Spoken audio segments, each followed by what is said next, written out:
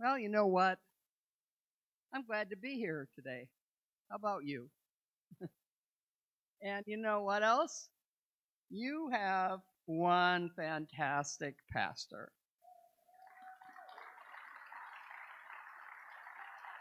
I am just telling you, this Dr. Pennington here worked hard for that title, but he probably doesn't use it that much, knowing him, because he's humble and all of that. And by the way, I only go by Carolyn, so if you come up and call me doctor, I won't answer. Um, but Josh, Pastor Josh, is absolutely amazing. He was brilliant in class, all right? I'm just saying. So, how'd you get this guy? I mean, this guy is phenomenal, and you get to sit under him and listen to him preach and teach, and you are one lucky, blessed congregation. So, I was praying what to share with you today, and I absolutely love revivals. I think that Pastor Josh mentioned that he took a class on revivals for me. I'm kind of a revival historian, but I'm not going to get into those stories of revival today, although you'd be here for a week or so if I started with that, but I'm not going to do that today. But I was praying about what to share with you, and I sense that this church has a hunger for revival, and that was verified by your pastor as we were talking last night. And, in the spirit, I just felt like the Lord said, I want you to give them a principle that will move them along towards their heart's desire for revival. So that is what I am going to share today. And I am going to talk today about the fountain of living water. And I studied this in order to share these things with you today and found out some great things myself. One of the wonderful things about preaching and teaching is that we get to study and find out and learn ourselves. I just keep learning and growing. So I'm really excited. I've never preached this sermon to anybody else before. It's just for you. And I'm excited about sharing with you what it is that the Lord showed me about the fountain of living water and actually what that has to do with revival. I'd like to have a main verse that we talk about, and that's John 7:37. And on that verse, if you want to turn to that it says this: on the last and greatest day of the festival, Jesus stood and said in a loud voice, "Let anyone who is thirsty come to me and drink." Now, you may have heard of this verse before. It's probably not entirely new to you if you've been in the church for a while. But when I read it, this is the one that the Lord gave me to share with you today, and I thought, okay, I'm going to ask some questions about this verse. First of all, what is the last and greatest day? And what is the festival? And why did he speak in a loud voice? And why did he say what he said at that point in time? So those were the questions that were in my mind. And so I started to look at the festival that was being related here in John. So on the next slide, I have for you some of my findings. I discovered that the festival that they were talking about was the Feast of Tabernacles. Sometimes it is called the Feast of Booths, like you live in a booth, or like a booth where you sell something, but that's what it was. It was where they lived. It was like a shelter, a temporary shelter. And the word in Hebrew is Sukkot. And I hope I'm pronouncing that right, because your pastor took Hebrew, right? This summer, you did it. So that's the correct pronunciation, Dr. Pennington? Glad to hear it. And this was a harvest festival. In actuality, this year, it's going to be celebrated by those who are Jews, September 21st to the 28th. So it's coming up very soon. You're in the very month that this is going to happen. It was actually the last festival. There were many feasts and festivals, but there were 3 that the Jews were supposed to go to Jerusalem and participate in. And this was the 3rd and last of those big festivals. The first one was actually the Passover, the second one is the Day of Pentecost, and the third one is Sukkot, the festival of the booths or the harvest festival. And it lasted for, if you count up the 21st to the 28th, it lasted for 8 days. But this is an interesting festival, I found out, because normally festivals were a week, 7 days. But they added on 1 more day. And the 8th day was a very special day. It was called the last and greatest day. Now we see when it was that Jesus spoke. It was the 8th day of the festival or the Feast of Tabernacles. And the people actually did live in booths. They made them. They were temporary, as I said, shelters for that whole week. They put them up. Sometimes they would collect the materials that they would need for it and haul it in from out in the countryside. And then they would erect tabernacles all over the town of Jerusalem. They'd be in the streets. They'd be up on somebody's rooftop. Wherever they could find to build one, they would actually build a temporary shelter. And it was originally, according to the law, made to have them have a time to reflect of when their ancestors were in the wilderness and lived in temporary shelters as they wandered with Moses through the wilderness. I think it's really interesting because it indicates to us too, if we think about it, that even if we have a house or whatever, our lives are temporary. We have only a short space here on earth. We are not going to inhabit this place forever. We have another home. And our other home is going to be heaven, and that is going to be absolutely amazing. That's our permanent home. This is our temporary place. And you know, we cannot forget that this is our temporary place. In fact, if we think that this is it, wow, I mean, we're going to have a sad and depressed life. There's a lot of stuff going on here. There's a lot of pain, especially since COVID has come. I think we all just sense that absolutely temporal feeling of this, you know, I mean, people are gone in a flash, and it's been so hard, hasn't it? And yet, this is something that I think God wants us to remember all the way along. Our life is short here. It is meant to be temporal. It is meant to be impermanent. And when they lived in the shelters that they made, it was like, okay, it's here today, it's gone tomorrow. I mean, we're not going to live in this the whole time. It was really a remembrance to them too, that there was heaven, that God had other plans for them, that the earth was not the permanent place in which they resided. And when they made the booths, it's really interesting because they made it out of 4 kinds of material. They were actually specified in the law.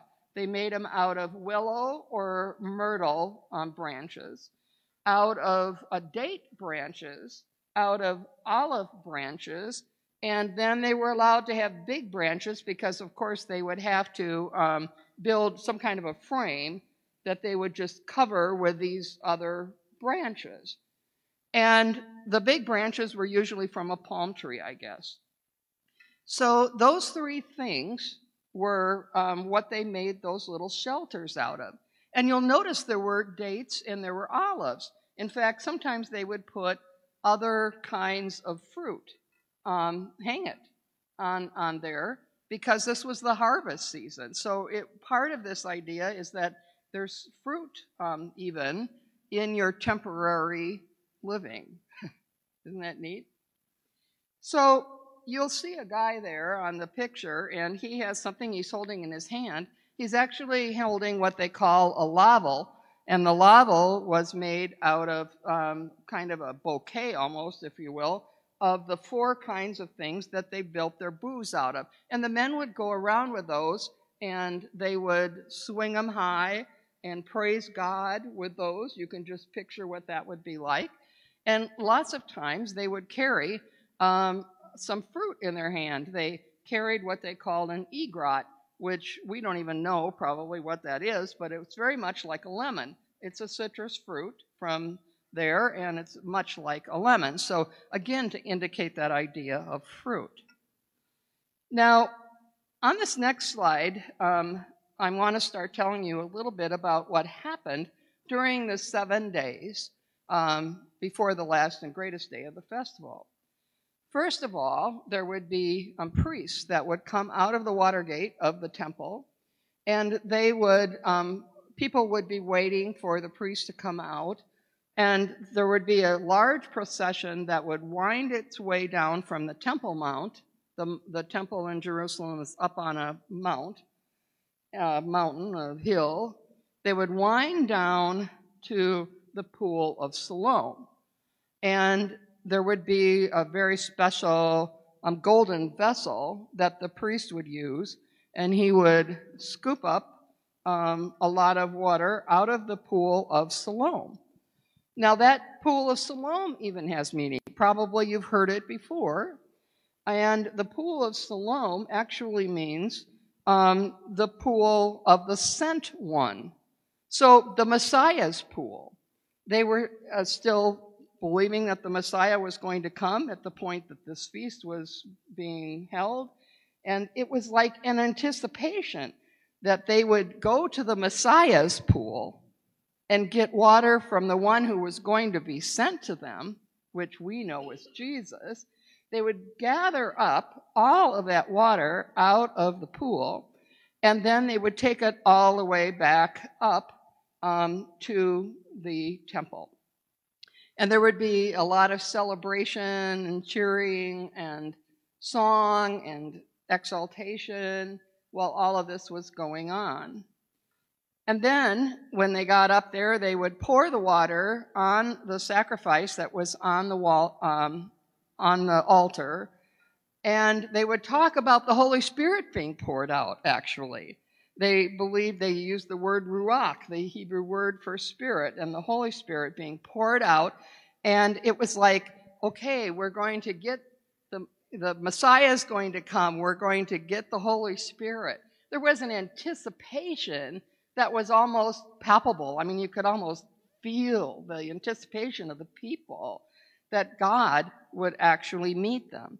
So the worship was fantastic. There were trumpets, there were shofars, and you can just imagine the kind of atmosphere that this would be. Now, I guess I'd like to throw in something with you here, and at this point, and that is that just 2 chapters after this, in chapter 9, we have Jesus, and it's after the festival that this happens, but he actually sends a blind man down to the pool of Siloam. And you might remember that he sees this blind man who's been blind from birth. And he reaches down and he gets mud. He spits in it and he gets mud. He puts it on the blind man's eyes. And he tells the blind man to go to the pool of Siloam and wash, and that he would see. Now, it's intriguing to me because if you know how the temple is set up, this is a long ways for a blind man to go. It was really quite a walk, and it was downhill to get from the top of the temple all the way down to the pool of Siloam. In fact, there was closer water nearby. The pool of Bethesda was right there nearby the temple. Why didn't Jesus say to the blind man, "You can go there"? Just wash in the pool of Bethsaida. Well, the reason is Jesus was actually sending that blind man down to the Messiah's pool. He was basically saying, I'm the sent one. I'm the water that's going to heal you. And he was echoing something that we're going to see come out just a little earlier here in chapter 7.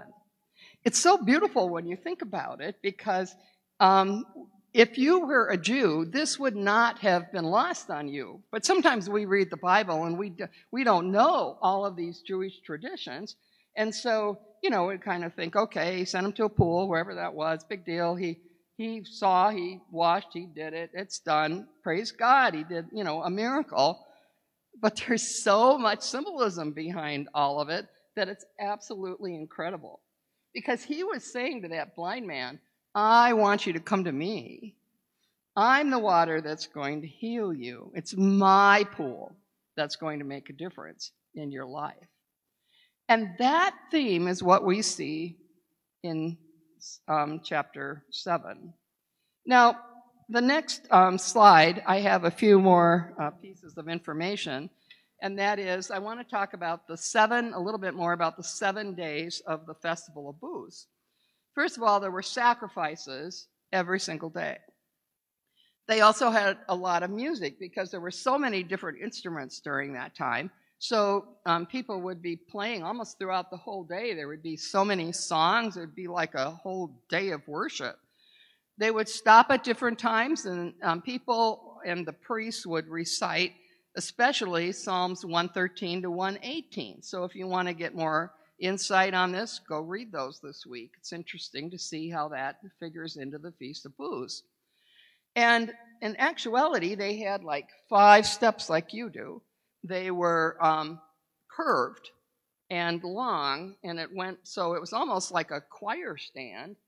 And the priests would go up on those and stand in lines, and they would recite Psalms 113 to 118 together, actually, all of them. Another thing that happened is that there was exuberant praise and worship. And when it comes, people were, by the way, almost just yelling and screaming. I mean, they were happy. It was just an amazing time. And they also, as far as the sacrifices go, did something interesting. There were so many, there were sheep and goats, and all kinds of things. But when it came to bulls, it's very interesting because they sacrificed 13 bulls on the first day of the festival, and then they did one less bull each day of the festival.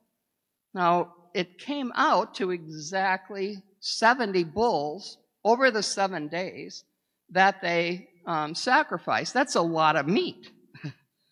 That's actually a lot of feasting.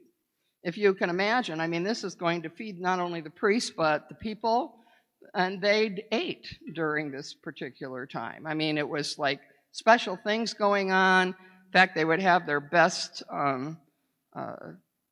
bowls and urns and everything in their booths. And, it was just like setting out your table for the very best possible thing that there could be. And yet, on the very last day, the 8th day, after sacrificing 70 bulls all the way along throughout the 7 days, there was only one bull that was sacrificed. Only one that day. And so it was a special day. During the nighttime, also, on the next slide, the festivities just kept going on. There was feasting in their booths. They'd have their friends in, entertain. And at night, also, they lit very large menorah.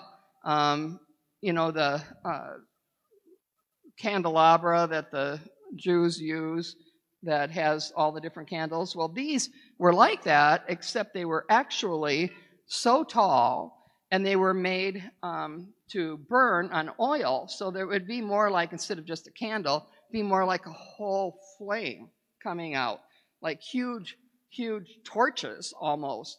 And the priests actually would climb up and light those. And I don't know if you can see it in the picture, but there are pictures of those very tall menorah. In fact, they were so high and they were so bright that it is said that every courtyard in all of Jerusalem was actually flooded with light. This must have been something. They danced, they celebrated before God and rejoiced in him. And so you can only, it was kind of in my mind, it's not anything exactly like this, but the biggest thing I could think of was like a rock concert or something. There was, the light from the menorahs would go out against the gold walls of the temple, and it must have been absolutely stunning. People who talk about it say that if you had the gold leaf on the temple, and it was the lights from these big menorahs were bouncing off of it, you can just imagine it was a show for that time, it was just an amazing celebration. So that those 7 days bring us to the last day, the last and greatest day of the feast. Now, this was a little different than all the other 7 days. It was considered a sacred assembly, and the law told them to make sure that it was a sacred assembly. It tended to be more solemn. It tended to be more reflective. And it was just amazing because this sacred assembly was a very, very special day. It was a Sabbath, and so they treated it that way. And what the priests would do on that day is to circle all together, all of them, there were a lot of priests, circle the altars 7 times, and then they poured out the water. The pouring out of the water that day was really special. They made a bigger thing out of it than even on the other days. And again, the people were reflecting and thinking about the whole week. This was the last and greatest day of the festival. So they were reflecting on the fact that our dwellings are fragile and temporary. The bodies we live in are fragile. And they were also thinking about the harvest, the fact that when they go back, God is still going to provide for them, that he has provided for them. I was reading some of these things and thought, boy, do we need this right now in our society. We need this picture of God as our provider, the fact that, yes, we are fragile and temporary, but God is here with us in the midst of all of this, and he is going to provide the fruit, and I think that's spiritual fruit. Just think about the days that we live in and what it is we're learning during this time in light of this festival. There was also, during this time, a great call for Hosanna. Now, you've heard that term, Hosanna, and it has turned more into a praise term now. But originally at that time, it had a different meaning to everybody. When Hosanna was said, it literally meant, save now. It was like a crying out, Hosanna, save us now. And it was almost a pleading when they would say Hosanna. Like, please God, save us, please God, rescue us, have mercy on us. So there was this Hosanna meaning had a pleading to God to come and help them and to be with them. There was a huge cry for help, especially on this 8th day, this last and greatest day. There was also great anticipation and expectation that God himself would come. They would think about the water coming from the pool of Siloam, the pool of the sent one, being poured on the sacrifice. And of course, we know that would be the one bull being Jesus, the sacrifice, the perfect sacrifice. And there was an anticipation that God's presence would be palpable that day, that they could feel it, that he would come down to them, and the Messiah would come too. There was this huge expectation that was built on the last day. It was also a solemn time of repentance, a time of reflection, and a time of rest because it was a Sabbath. So there wasn't as much shouting. It was very quiet. In fact, after the sacrifice had the water poured out on him, it quieted down, and people stood around the altar in silence. They were thinking about themselves. They were looking at their own lives and thinking, oh God, how about me? Thinking about, again, that temporary part of life, thinking about their own sin, thinking about how much they needed a Savior. There was an anticipation that God would help them. When you think about what that last day meant, it was absolutely incredible. And so they're quiet. This is when Jesus spoke up. Can you imagine this picture? Out of the silence, out of the reflection, out of thinking of their need, Jesus arises. His voice comes out and cries out. He's not quiet. He's not whispering this. He is crying out. And he says, if anyone is thirsty, let him come to me and drink. Oh my goodness. I mean, I don't know about you, but I get shivers talking about it. I just think it's amazing. He had the courage to stand there and proclaim himself as that water of life. He is saying to everybody at the festival, and there's thousands of people there, and out of the quiet, out of the silence, he yells out, if anyone is thirsty, let him come to me and drink. Oh, that would create a stir.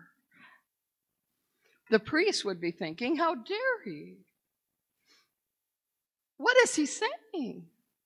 He's basically proclaiming himself the Messiah in front of everybody at this feast. He's basically saying, you don't need that water that was poured on the sacrifice. You need me. He was saying, I'm the one. If you are thirsty, anybody, anywhere, any single person, anybody can come to me and drink. I can't imagine what the people thought. It was such a major proclamation. It was such an important thing to say. And he goes on. In fact, let me just read you the next parts and the next verses. It says, whoever believes in me, as Scripture has said, rivers of living water will flow from within them. And by this he meant the Spirit, whom those who believed in him were later to receive.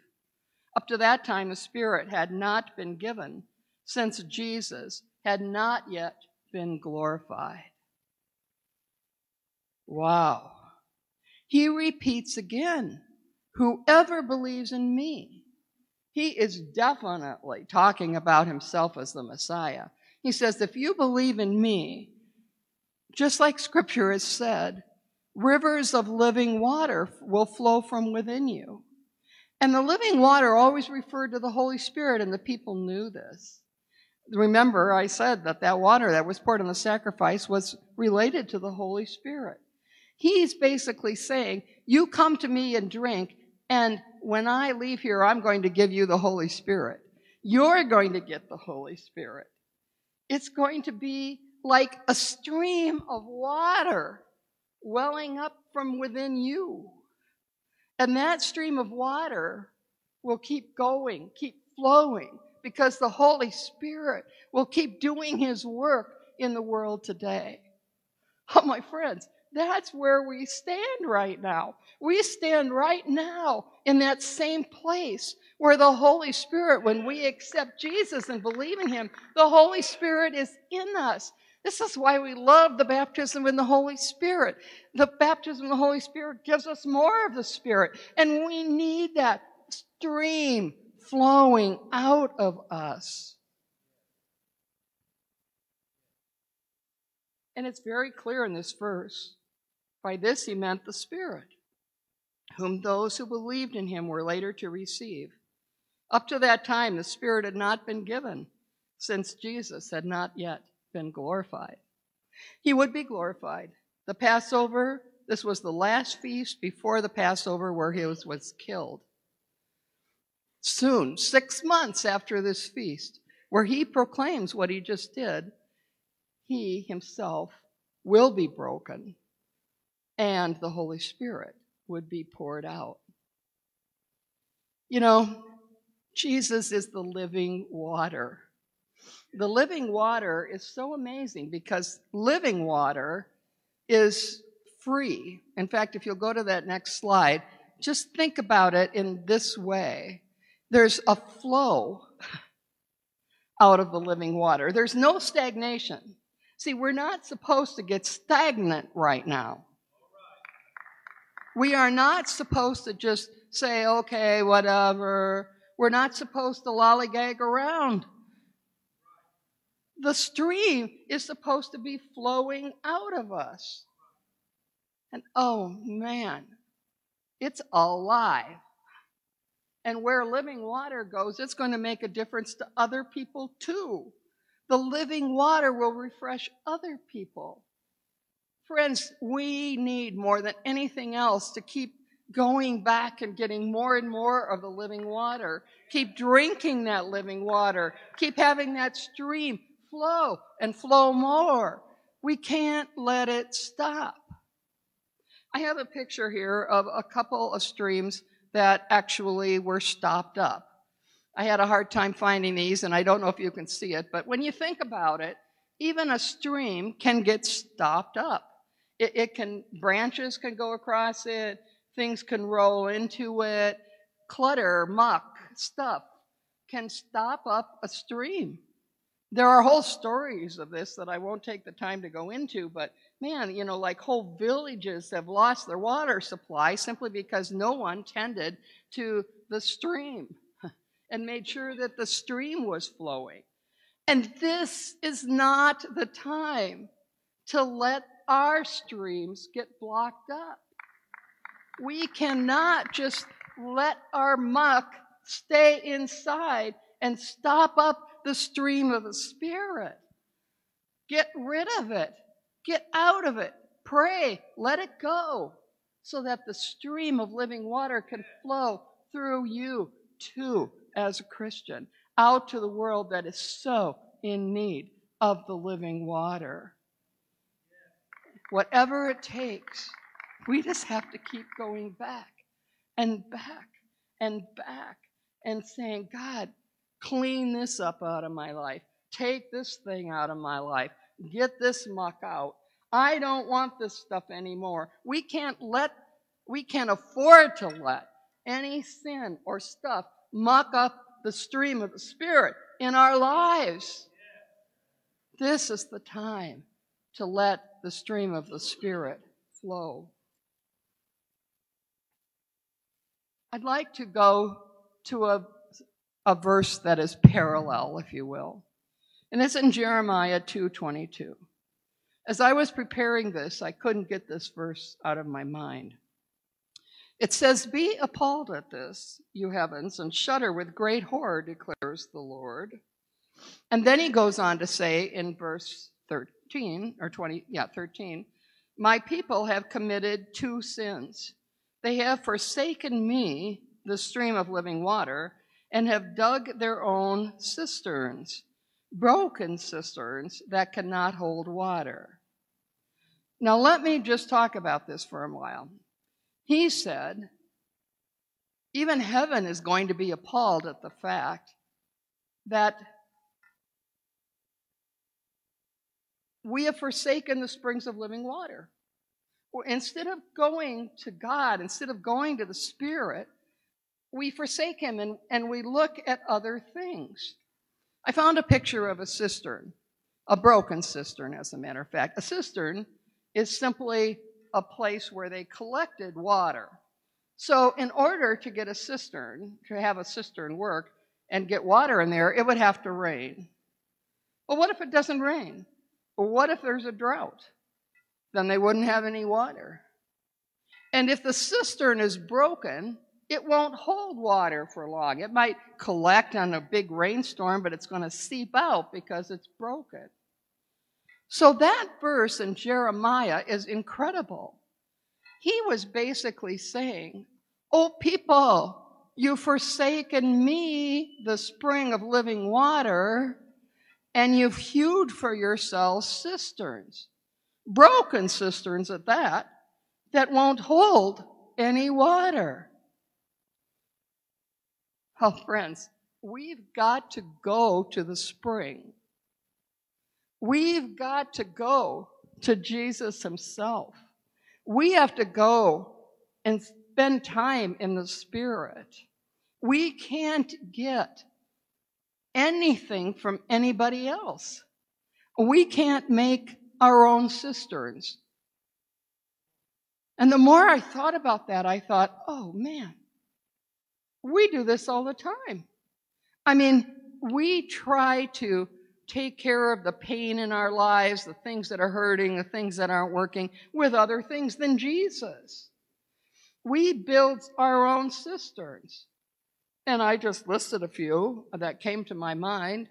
You know, when we're hurting or whatever, what do we go to? Do we go to TV or movies? Do we go to sports? Do we go to social media? Do we go to some kind of entertainment? Do we think we need clothes? Do we think we need more things for our house or a better house? Do we need a title? I mean, even our children can be a broken cistern. They aren't the answer. They aren't the spring. They're great. We love them, but they're not it. God is it. Jesus is it. He is the spring of living water. And we cannot avoid Him and just stick in other things that pass over our pain. Friends, abandon any cisterns that you possibly might have made, because God wants you to have the spring. God wants to keep giving you the living water. God keeps wanting to give you more, and only that will satisfy you. It is the only thing, and it's alive. And a cistern becomes stagnant. A cistern is all leaves fall into it, stuff falls into it. Who needs that? The spring, it keeps coming up. It's fresh. It's fresh again. It's a new thing now. It's a new thing that it never was before. It's fresh, living water that God has for you. At this season, we need that so much. And I feel like part of this thing with water, what came to my mind was waterfalls. I was thinking about the fact that we keep needing to just get washed, don't we? I mean, being in this world just makes us dirty. Are you with me? I mean, it's like, I don't know, wherever I turn, it's like, yuck, ooh, I don't like that. Do you understand what I'm saying? I talk to the news sometimes. It's like, no, this is not right. It's like I feel sullied unless I get it straight, unless I tell the truth. And God keeps wanting us to take our pain and our sin that we do just as human beings. I mean, that's who we are. We're going to muck up. And He just wants us to walk under that living water, to walk under the waterfall, to get washed, to get grace, to get his love, to get his forgiveness, to get hope again. Oh, we get to come to the living water. We get to drink. We get to be washed. How incredible. Before I end, I just want to say a couple things that will bring us around to today. I believe the Feast of Tabernacles is such an interesting picture of what's going to come in these last times. In fact, the Messianic Jews, the Jews that have believe in the Messiah and believe it was Jesus, they look at Sukkot as the second coming of Jesus. And they basically say, they were saying, come, come, come. And it's like, okay, Jesus is going to come a second time. Not only did he come a first time, he's going to come a second time.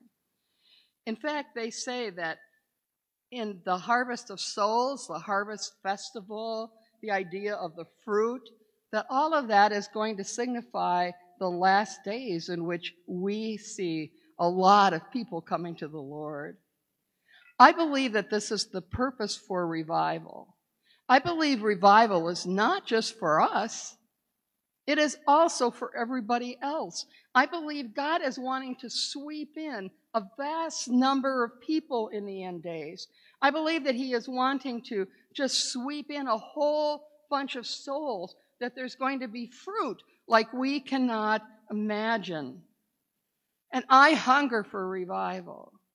I want to say that I really believe that what is going to happen is that we need to be prepared before revival sweeps our society.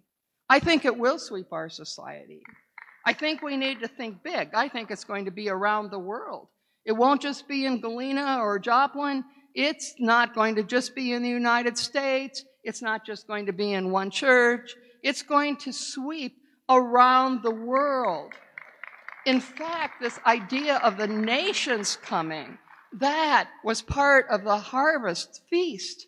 That was part of Sukkot, that the nations would come in. Everybody was supposed to come in, even the servants who were from some other countries.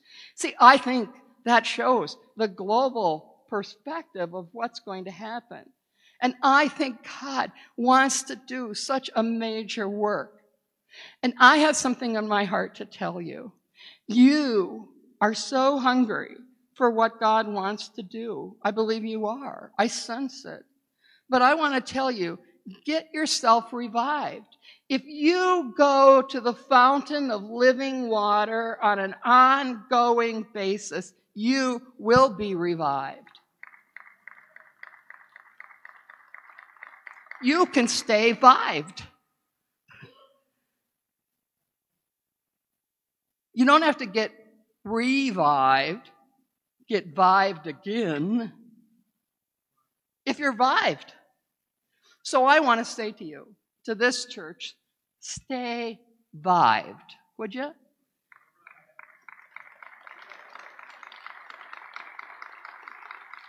And here's what I want you to know. If you stay vived, then when God sends a move in society, you'll be ready to receive them. If you're not vived yourself, you're going to be up at the altars with everybody else and not have time to minister. Got the picture?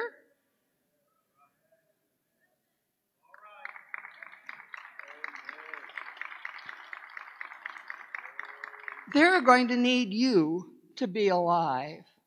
And I've been in revival. I've had months down in Argentina preaching and being in the middle of that awesome revival. I've been other places where revival has occurred. I know what it's like. But you know what? I came out of there and I said, it's not over for me. I'm going to stay vived. I got revived. I'm staying vived. That's my life. I don't care what anybody else does. I don't care where anybody else is. I am going to do what it takes to stay vived. And I'm going to go back to the fountain of living water, and I'm going to keep coming to him, and I'm going to keep the Holy Spirit in my life in such a way that the stream comes out no matter where I am and what is going on. And I'm ready. I'm ready to do whatever God wants me to do.